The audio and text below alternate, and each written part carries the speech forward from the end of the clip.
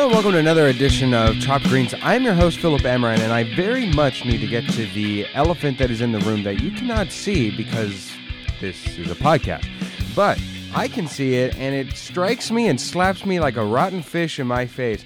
Gary Boucher, you are clean shaven, my friend. For the first time in 5 years, about. Okay, okay, so let me pull back the curtain here. Yeah. So a couple weeks ago, we recorded, and then the next week was the Super Bowl. So because of many reasons, both of your enjoyment and my non-enjoyment of how that turned out to be, we just postponed till the next week. So come the next week, and all of a sudden you're telling me, hey man, I'm not feeling so hot. So I'm like, bro, especially in this current climate that we're going at, let's take another week off. Let's punt. It's no big deal. We're not, we don't have any advertisers to adhere to. We don't have to give Jersey Mike's back like a free sub that they gave us for some commercials. Nothing. So I was like, let's kick it back. Did you get to like some sort of hay fever to where you are now? You just started shaving, and then once you woke up the next day, like you were missing a patch, so you're like, well, now I got to shave the whole thing off. I mean, I'm just so unused to seeing you without a beard. I don't know what happened. Here's the thing. I work from home, and I was like, nobody really has to see me except for how you and I see each other right now, over a camera, students or my coworkers, right? So I was like, let's have some fun. I'm going to grow it back before I actually have to go out and be a human again. So I shaved off everything except for a little patch on my chin. Yeah. Okay. Little like rocker patch, and hated that, but I was like, who cares, man? I'm going to try this for a few days. And instead of letting the rest grow out, I just said, screw it. And yeah, I shaved my entire face, and I tell you, I do hate it, but it is nice to just be like, this is what I look like, Yeah, to remind yourself. Yeah. I've gained some weight, so I'm like, look at your chin, look at it. Look at what remains of your chin. Your reaction has been pretty typical. My coworkers, my girlfriend, my family, everyone was like, what? What? Well, the one I'm most interested in, if you can share, your girlfriend, did she hate you? Did she slap you silly? Did she not enjoy it, or she's like, oh babe, it's your choice. It's your chin, your choice. Go ahead. She is so nice that she was like, oh, you look so handsome. I've never seen you without a beard. I'm sure it was shocking because honestly, having just a little shadow on the chin makes your jawline stronger, so I know that I look different, and she's so nice, but for real, I know that she was probably a little bit shocked. I mean, when we started dating, I had a beard down to the upper clavicle area, and she made me shave that to a short length, and that's kind of what it's been ever since. So I don't know what her real thoughts are. She'll never tell me because she knows I'm self-conscious, but I know what my thoughts were, and everyone else's. My mom's. Oh yeah, I bet. Oh yeah. For me, it's a weird sensation to see you with long hair and no facial hair, beard. Because I've seen the inverse. I've seen you with short hair and a beard. I've seen you with short hair. I've seen you with short hair. I don't think I've ever seen you except for a very fast minute when you were in junior high. Without any form of facial hair. Besides that, I feel like you've always tried. You've always had a little bit, even if it's a wisp. Yeah, you've always tried. It's just whether or not you succeeded or not was the real issue. I couldn't realistically grow anything until like 2-3 years ago. So right. But ever since I could, I was like, I'm not taking this off. Because they used to call me No Chin. Oh really? Yeah, because I don't have those bastards. Those bastards. I don't have a very strong. Bastardos. I don't have a strong jawline, So in order to make it look deeper, I grow a beard. I can see. Yeah. I can see how that would work. And speaking of which, in order to go deeper into your jawline, we have to dig deeper into our film this week, a movie called The Dig. Now, this, at the time of us choosing this film, was new on Netflix. Now, it's a couple weeks old, but if you missed it, I think that there's a good reason why. So here we go. It's not a dance movie like I thought it was going to be. No. You were expecting a deep dig on dance movies or something? Yeah. Yeah, like, oh, yeah, we're going to dig. Oh, yeah, we're going to dig. I thought it was something like that, but no, it was an archaeology movie. No, it was. It was an archaeology movie that doesn't really go much more beyond just that, archaeology. Whenever we look at The Dig. It's a British drama film directed by Simon Stone. And it stars, it's hard to say who it stars, just in the sense of it's really spread about pretty think you can fairly mention equally. Those two main people, though. Yeah, Carey Mulligan and Ralph Fiennes, certainly from point A to the end of the film, really lead the entirety of the cinematic journey. And then we got a hot scone of a moment with Lily James. I don't. It was a weird introduction for her to just in a meta sense where you're looking and you're saying, "Oh my gosh, wait, that's Lily James. Wait, how long do we have left in this film?" Because she's a fairly big get, and you see her about halfway through, if I'm being generous. It felt more like a third of the way left, and all of a sudden we just have that. Lily James. Not just the fact that it was Lily James, but the fun of adding a new storyline and just completely deviating away from the protagonist. But I digress. We'll dive into all this. One of the many Netflix one movie a week movies coming out this year. British period drama vibes, music, landscapes, little mansions, countrysides, accents. You know, if you like Downton Abbey, this is a nice little, place for you to go. I haven't watched a British period drama like this for a while. I can't remember the last time I did. I think what I appreciated most about this film was sometimes you need palate cleansers where, I don't know, I feel like we watch a fair amount of quality films because you and me have, I would think, a good eye for talent, a good eye for films, or at least just to know that it's worth watching. Yeah. Every once in a while you get a palate cleanser like Evil Dead that just really makes you really appreciate the good stuff. I knew this was coming, man. But what this isn't that on the level of Evil Dead. It's weird. I would still consider it a palate cleanser, but a palate cleanser akin to something like coffee, where yes, it cleanses the palate of your nose, so that way you can appreciate more perfume. But it's not necessarily a bad smell in and of itself. It's a different flavor, and while yes, coffee is mostly brewed to be enjoyed through drinking, you can somewhat enjoy the smell of coffee. It doesn't last long. It just really disrupts it. It is what it is. It's for a second you're like, oh, coffee.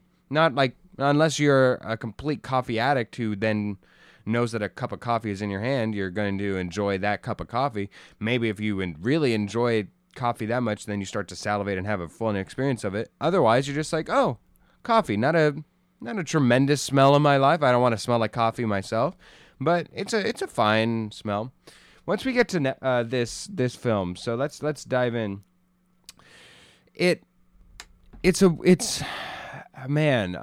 So Gary, I think that there are about 3 different times in this film where I expected it to go somewhere, and it not only didn't, it just decided not to really do much. I think if I'm going to start off on a positive note, the music, the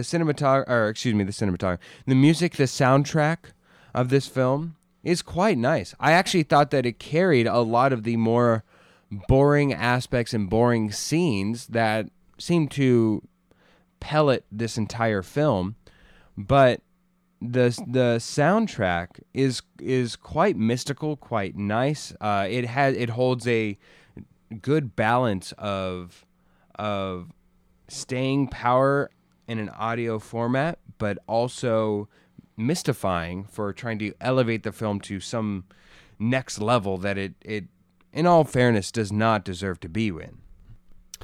Yeah, that's it's one of the strengths, I suppose. I did notice it, especially towards the end, when it all sort of starts to come together. I thought it was nice. It didn't stick out to me as a super duper strength, but yeah, it's an asset, I guess. I think that the positives for me have to be those 2 main actors, honestly, okay. And then besides that, a few moments in the story. And then the fact that, because it's based on a true story, I was inspired to go read about it afterwards. But otherwise, I'd say everything is like a solid 6 out of 10. It's like, it was fine. It was a peanut butter sandwich. It does the job. But I would have rather have had a pizza. Yeah. Here, how's that for a metaphor, man? Man, I think I went on this full-on soliloquy. I went down the road. I took you into the Ulta, and all that just for you to say, man, it's just a plain black cup of coffee. Yeah, you just simplified it. I love that peanut butter sandwich. Absolutely. We should where you know it's coming, but it is what it is. You know what it is. You know that you're gonna maybe enjoy a few bites. But otherwise, I think it's just fine. I think for a film called The Dig, I think I just expected more to be laying underneath the surface than what was presented to us. I think that's probably what it was. It's probably a bit better than what I will take away from it or from what I will remember from it. I think I just expected more. And that's possibly on me more so than the film's fault. However, I think I just expected more of, when it's called The Dig, I wanted the what's going to be laying underneath to be something more exciting. Feels insulting to the film, but something more important even might be more fair. Which is funny because all of the pieces are there for that to happen. It just doesn't come together. It doesn't have a payoff, yeah. It's never fair to compare, but there's always going to be a comparison. So, what I think of when I think of this movie now is The Imitation Game, which is one of my more favorite recent period dramas about the first computer and how they use it to break the Nazi code, right? So you have this individual character, kind of an idiosyncratic man, with Benedict Cumberbatch playing Alan or Arthur, whatever his name is, and then Ralph Fiennes playing Basil Brown. And they both do amazing things that they weren't really given credit for until much later. But one movie has subplots that work and a ticking clock with the war coming, and it all ties together like in one or two scenes at the end. And the other movie has that, but it doesn't use it. You know what I mean? Like, I didn't feel much of a sense of urgency. I felt like Ralph Fiennes did a terrific job, as he always does, but the character wasn't written to make him quite interesting. Stand out, yeah. And with a movie like this, I mean, it's really trying to explore themes about, death and, like, will you be remembered and where we come from. That's some really heavy stuff, and it's all wrapped up in this main character. But then, like we said, halfway through the movie, we get this subplot that's just weird. just weird. I mean, they have this romantic subplot that would be a fine movie in like itself, but it's just strange to introduce it an hour into the movie, and then they have the war and Edith's sickness, the Carey Mulligan character, that could be used as a ticking clock, yet I feel no urgency in the movie. Characters constantly say, we have to keep digging because there's a war coming in 3 weeks, but I don't feel that. They just say it. You know what I mean? Yeah, I think 3 weeks was so far away within the scope of how the entire film was paced. When I realized that this film had a big problem was when the guy from the National Excavation Museum, whatever the guy is, the guy with the big, humongous nose, and he starts going around, and he's having this epiphany, and all of a sudden it clicked for me when he's going, "This changes everything," and I in my mind realized, oh, the filmmakers expected this to be a tremendously big moment. This is like the climax of the entire film. And it didn't hit. And it did not hit whatsoever. I saw it's if somebody drew an arrow to you and you're like looking down that quote unquote barrel, that shaft, I guess, and all of a sudden you see the projectile, the arrow zoom right above your head. They airball you, and you just look up and you're saying, "Oh, I see where the point was going. I see where that it was a thing, that it's a deadly arrow." But it just completely missed the mark and what needed to happen here. That's what went wrong. When that excavation person made that exclamation, I realized that they put so much of a self-importance that they thought that the audience would automatically get just how tremendous this and exciting this dig probably really is.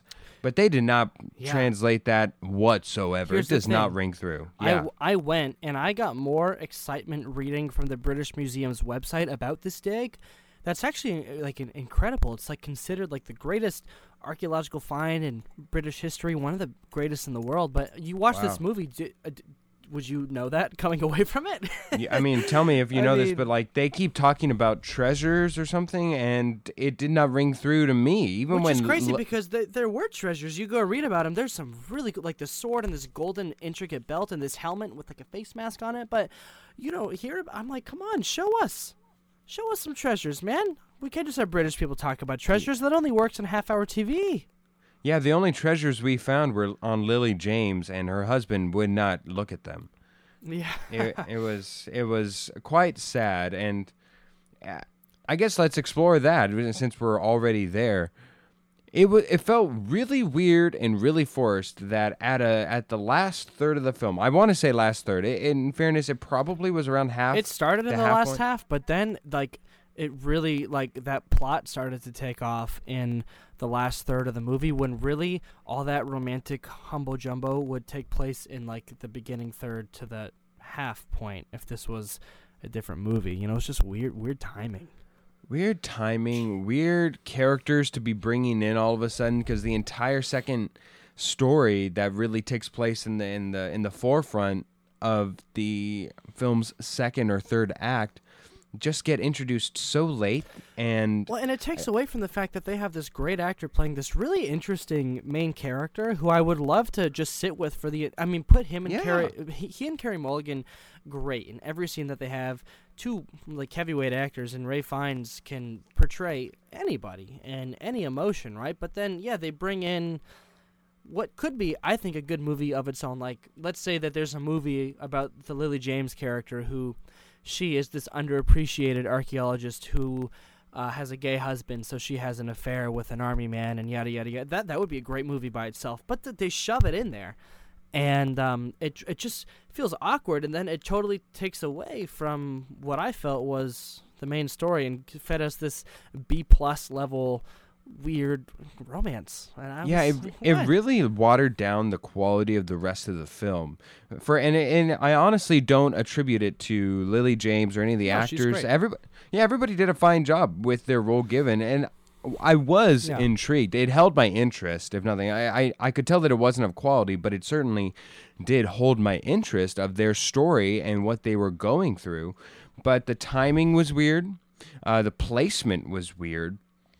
And it was at times distracting from what I wanted to see. As boring as the main storyline. How about this? How about I interrupt myself saying this? It felt like you were watching a mental block on screen, where all of a sudden you could see, once the kid gets returned and he left and he went on that bike to go seek out Basil, and that's probably the last little scrump of conflict they have left of Basil, because once he accepts, what do we do with him except uncover digging? And we can't just have an hour-and-a-half movie be even less, or 2-hour movie be less with a less satisfying ending. How do we resolve this?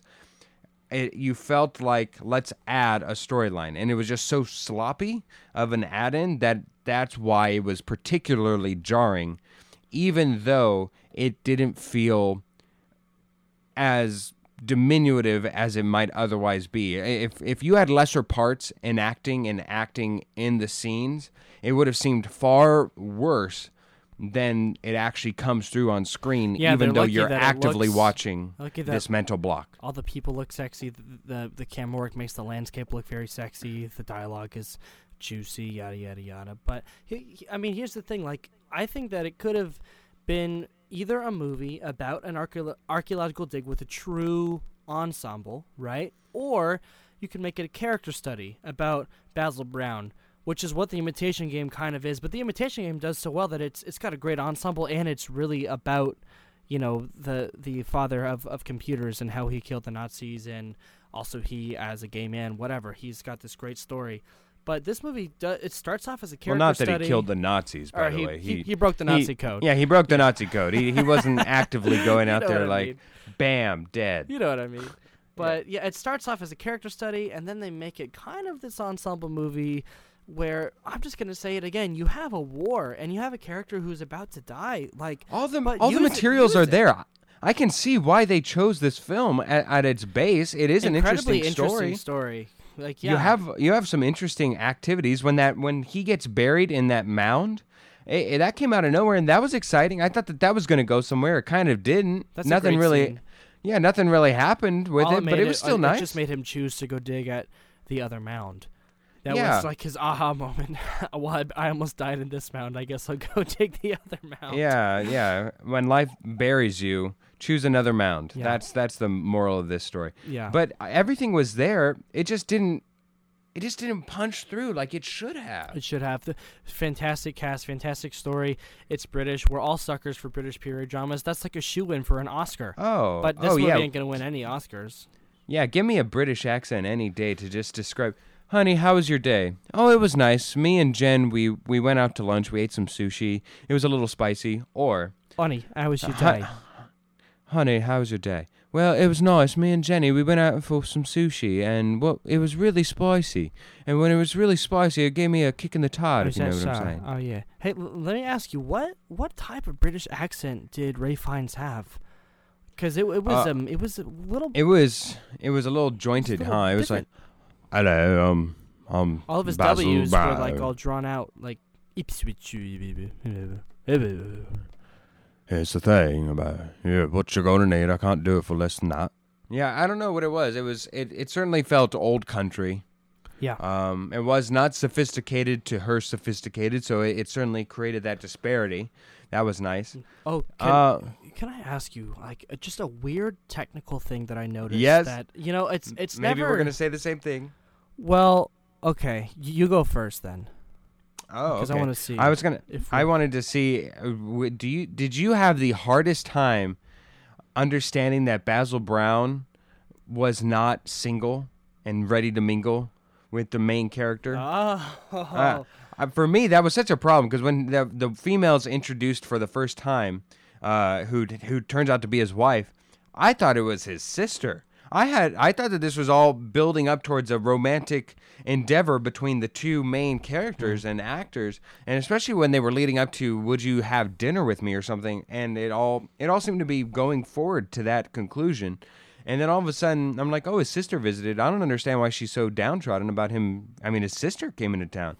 And then later on, it's like, oh no, he's married. He's married. He just doesn't like his wife enough to even talk to her and for like months on end. I thought that, I actually liked that the relationship they had with Carey Mulligan was like this kind of intellectual, because obviously the whole thing is like his wife knows who he is as a man, but Carey Mulligan kind of stimulates him intellectually maybe a little bit more, but then he goes back to his wife because she truly knows him. But they could have gone into that way more. They don't have to hook up or whatever, but I thought that he and Carey Mulligan could have had more scenes because A, they're great together, and B, the two characters have a really interesting thing going on. But yeah, there was a lot of chemistry there that was unexplored. Unexplored, and to a detriment of the film. They had more chemistry than some of the films I've seen that we have not reviewed recently. That I've seen. Being put forth prominently against others. So I really do miss and wish that they had put more details to that instead of bringing in Lily James. I don't know where that came from. But. Yeah. It's a big get. If for some reason they got Lily James to be in the movie, like, okay. No, here's what I was going to say. Like, yeah, what were you going to point out? Something in the editing, and I don't think it's ever good to notice editing unless it's meant to be really noticed. Like when my favorite director, Edgar Wright, does his quick little snap zooms in like a montage, right? A montage is or editing. Memento. Yeah, that's editing. That's the film Memento. Yeah, meant to be noticed, but they used so many J-cuts in this movie. And for the listener, if you don't know what a J-cut is, it's when you see an image on the screen, but it starts playing the audio of the next scene under it. So let's say... Oh my God, yes! Yeah, a character is sitting in silence, and she's alone in a room, and you hear two characters talking, and then it cuts to the next scene, and it's of those two characters talking, but we started to hear their conversation before we actually cut to seeing the scene. This movie does it so much. J-cuts are fine. They're like a nice tool, but I was like, oh, why are there so many J-cuts in this movie? It's just pissing me off. Even if weird? they'd have kept it to the one storyline of the romantic interest at the last with involving Lily James, if they'd have just kept it to that, I would have been like, oh, it's themed for them. Otherwise, it felt interspertant and weird, just mixed in as if you're eating a bag of trail nuts or trail mix, and all of a sudden you just, instead of raisins or M&Ms or peanuts, every once in a while you find a banana chip where you're just like, this, I kind of like banana chips, but it's weird to have You're not just supposed like to one notice banana the banana chips. No, the banana We have chip somehow is gone to disgusting. food metaphors unplanned know. at this podcast, and I think it's working out very well. But Oh yeah. But yeah. Everybody knows the banana chip It and was trail like- mix. Everybody gets that. the first time I noticed it was actually when, after Carey Mulligan asked him to dinner, he and his wife were talking, and it was narrating over Carey Mulligan sitting sadly, and they were saying, like, oh, it's so beautiful, but you're going to have to be taken away from it. It seemed like they were talking about Carey Mulligan, but they were obviously talking about The Dig, and then they kept using that device again and again and again, to the point where I was like, okay, so you do it more than just transitioning out of scenes, but it doesn't mean anything thematically, so why are you transitioning out of every scene with a J-cut? Yeah. This editor just got out of film school, I'll tell you that much. Yeah, I don't know what it was. Had they just stuck to keeping it on one story, perhaps? Have they just stuck to whenever something matters more so, and they just want to focus on other issues? Well, and the can- sloppiness was really at the forefront. And you can have it, but it's like, it was always dialogue. Usually J-cuts are sometimes dialogue, or sometimes like you'll see a character sitting down, then you'll start to hear like a river, and then 3 seconds later you cut and you see a river, and we had already heard. But it's like, when it's dialogue all the time, it kind of takes you out of it. And I was like, what's the point of this exactly? And it's really jarring, especially when Yeah. it's dialogue. It's- If it's something something else, like you said, like a river, a babbling brook, or what have you, that at least you're like, oh, as you're identifying what that sound is, it finally crescendos into boom, there's the image.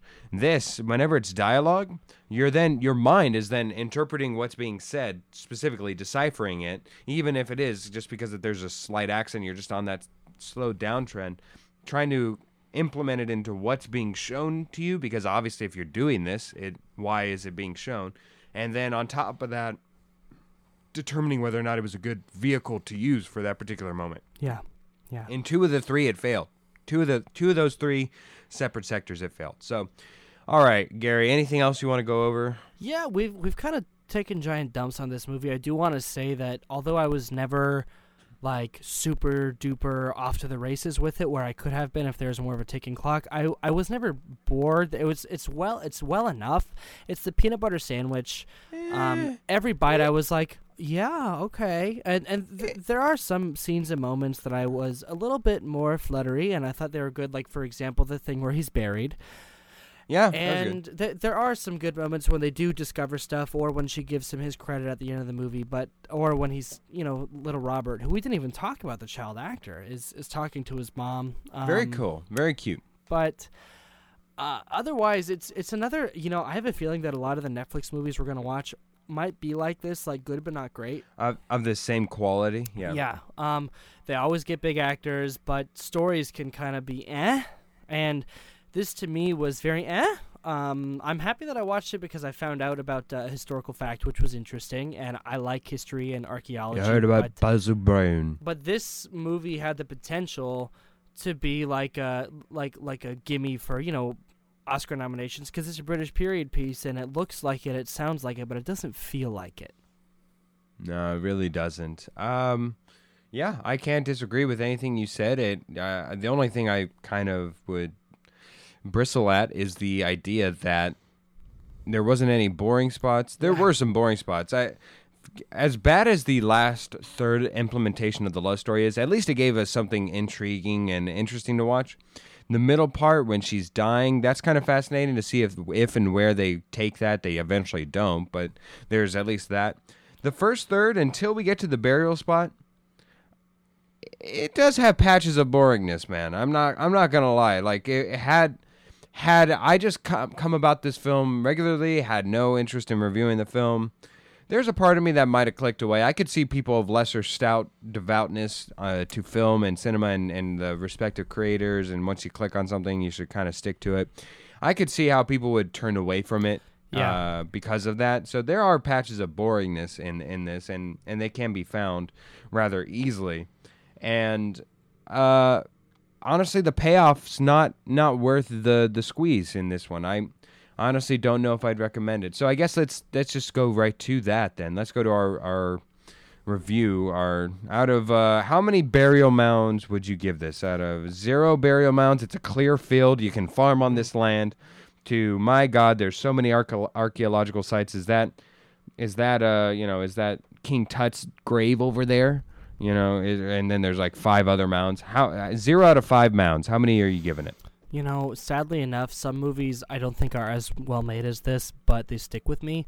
I don't think this movie is going to stick with me, and I was thinking about giving it 3, but I think that I'm going to take and chop off half a burial mound. We're going to start digging, and we're going to say, I'm going to give it a 2.5. 2.5 burial mounds out of 5. Yeah, it's like where Ralph Fiennes was before the whole thing collapsed on him. Yeah. Yeah. No, that makes sense. You have convinced, I've convinced you to go higher. This week, you've kind of convinced me to go lower. Yeah. 2.5. I'm going to go, I don't need a halvesy on this one. I'm going to go 2. It's not, like I said, the quality's underneath. It shows quality, but underneath the surface, there's not much there. It's a peanut butter sandwich, but you have the store brand bread. Yeah, or it's extra oily. Extra oily, ooh. Yeah. Grody. I'm not too much of a fan. Yeah. So we're gonna go with 2. It's not really a diss on any person that you see or anything that's even seen per se. It's just what's hidden beneath the surface does not rise to the top in a good way. It should be bury this film, put some palm trees on it, and you know what though? It does belong on Netflix, because if I were to pay money for this movie, I think I'd be like, what? We're lucky enough to be watching these for free right now. Oh yeah, I saw that right now. There's a showing of it somewhere near me in Arizona. Yeah, and I was like, oh God, I hope nobody. No. This doesn't deserve to be watched in that format. It's a weird crevice that it exists. It might be pretty to look at, but otherwise that's about it. I've got a nice enough TV. Yeah. All right. So that is our review for The Dig. Next week we are going to be reviewing Judas and the Black Messiah, the rare film that we are able to successfully give you a heads up on. Sometimes we discuss this off camera. Sometimes we discuss it on recording, or over cute little flirty text messages. That's true. Yeah. We do get pretty flirtatious. Yeah. No need to worry, Gary's girlfriend. It doesn't get anything. It's just a joke. That's all it is. It's just a joke. Okay. Just a joke. Everyone just has because gay I send thoughts, him. Okay. Yeah, just because I send him a picture of my nipples does not mean it means anything. Nothing. Anyway, now that we're completely off the rails here, for Podcastus Emeritus Gary Boucher. I'm Philip Amrine. Thank you so much for listening to Chop Greens. Make sure to listen to the next episode, the subsequent episode concerning Give Me 5, linked to this one. And, of course, listen to all of our old stuff. It's in the archive. It's back there. It's pretty. If you put it in Inglourious Bastard, it's going to light up. It's pretty much Tinder. That's all it is. That's right. So make sure to listen up and light up your soul. Yeehaw!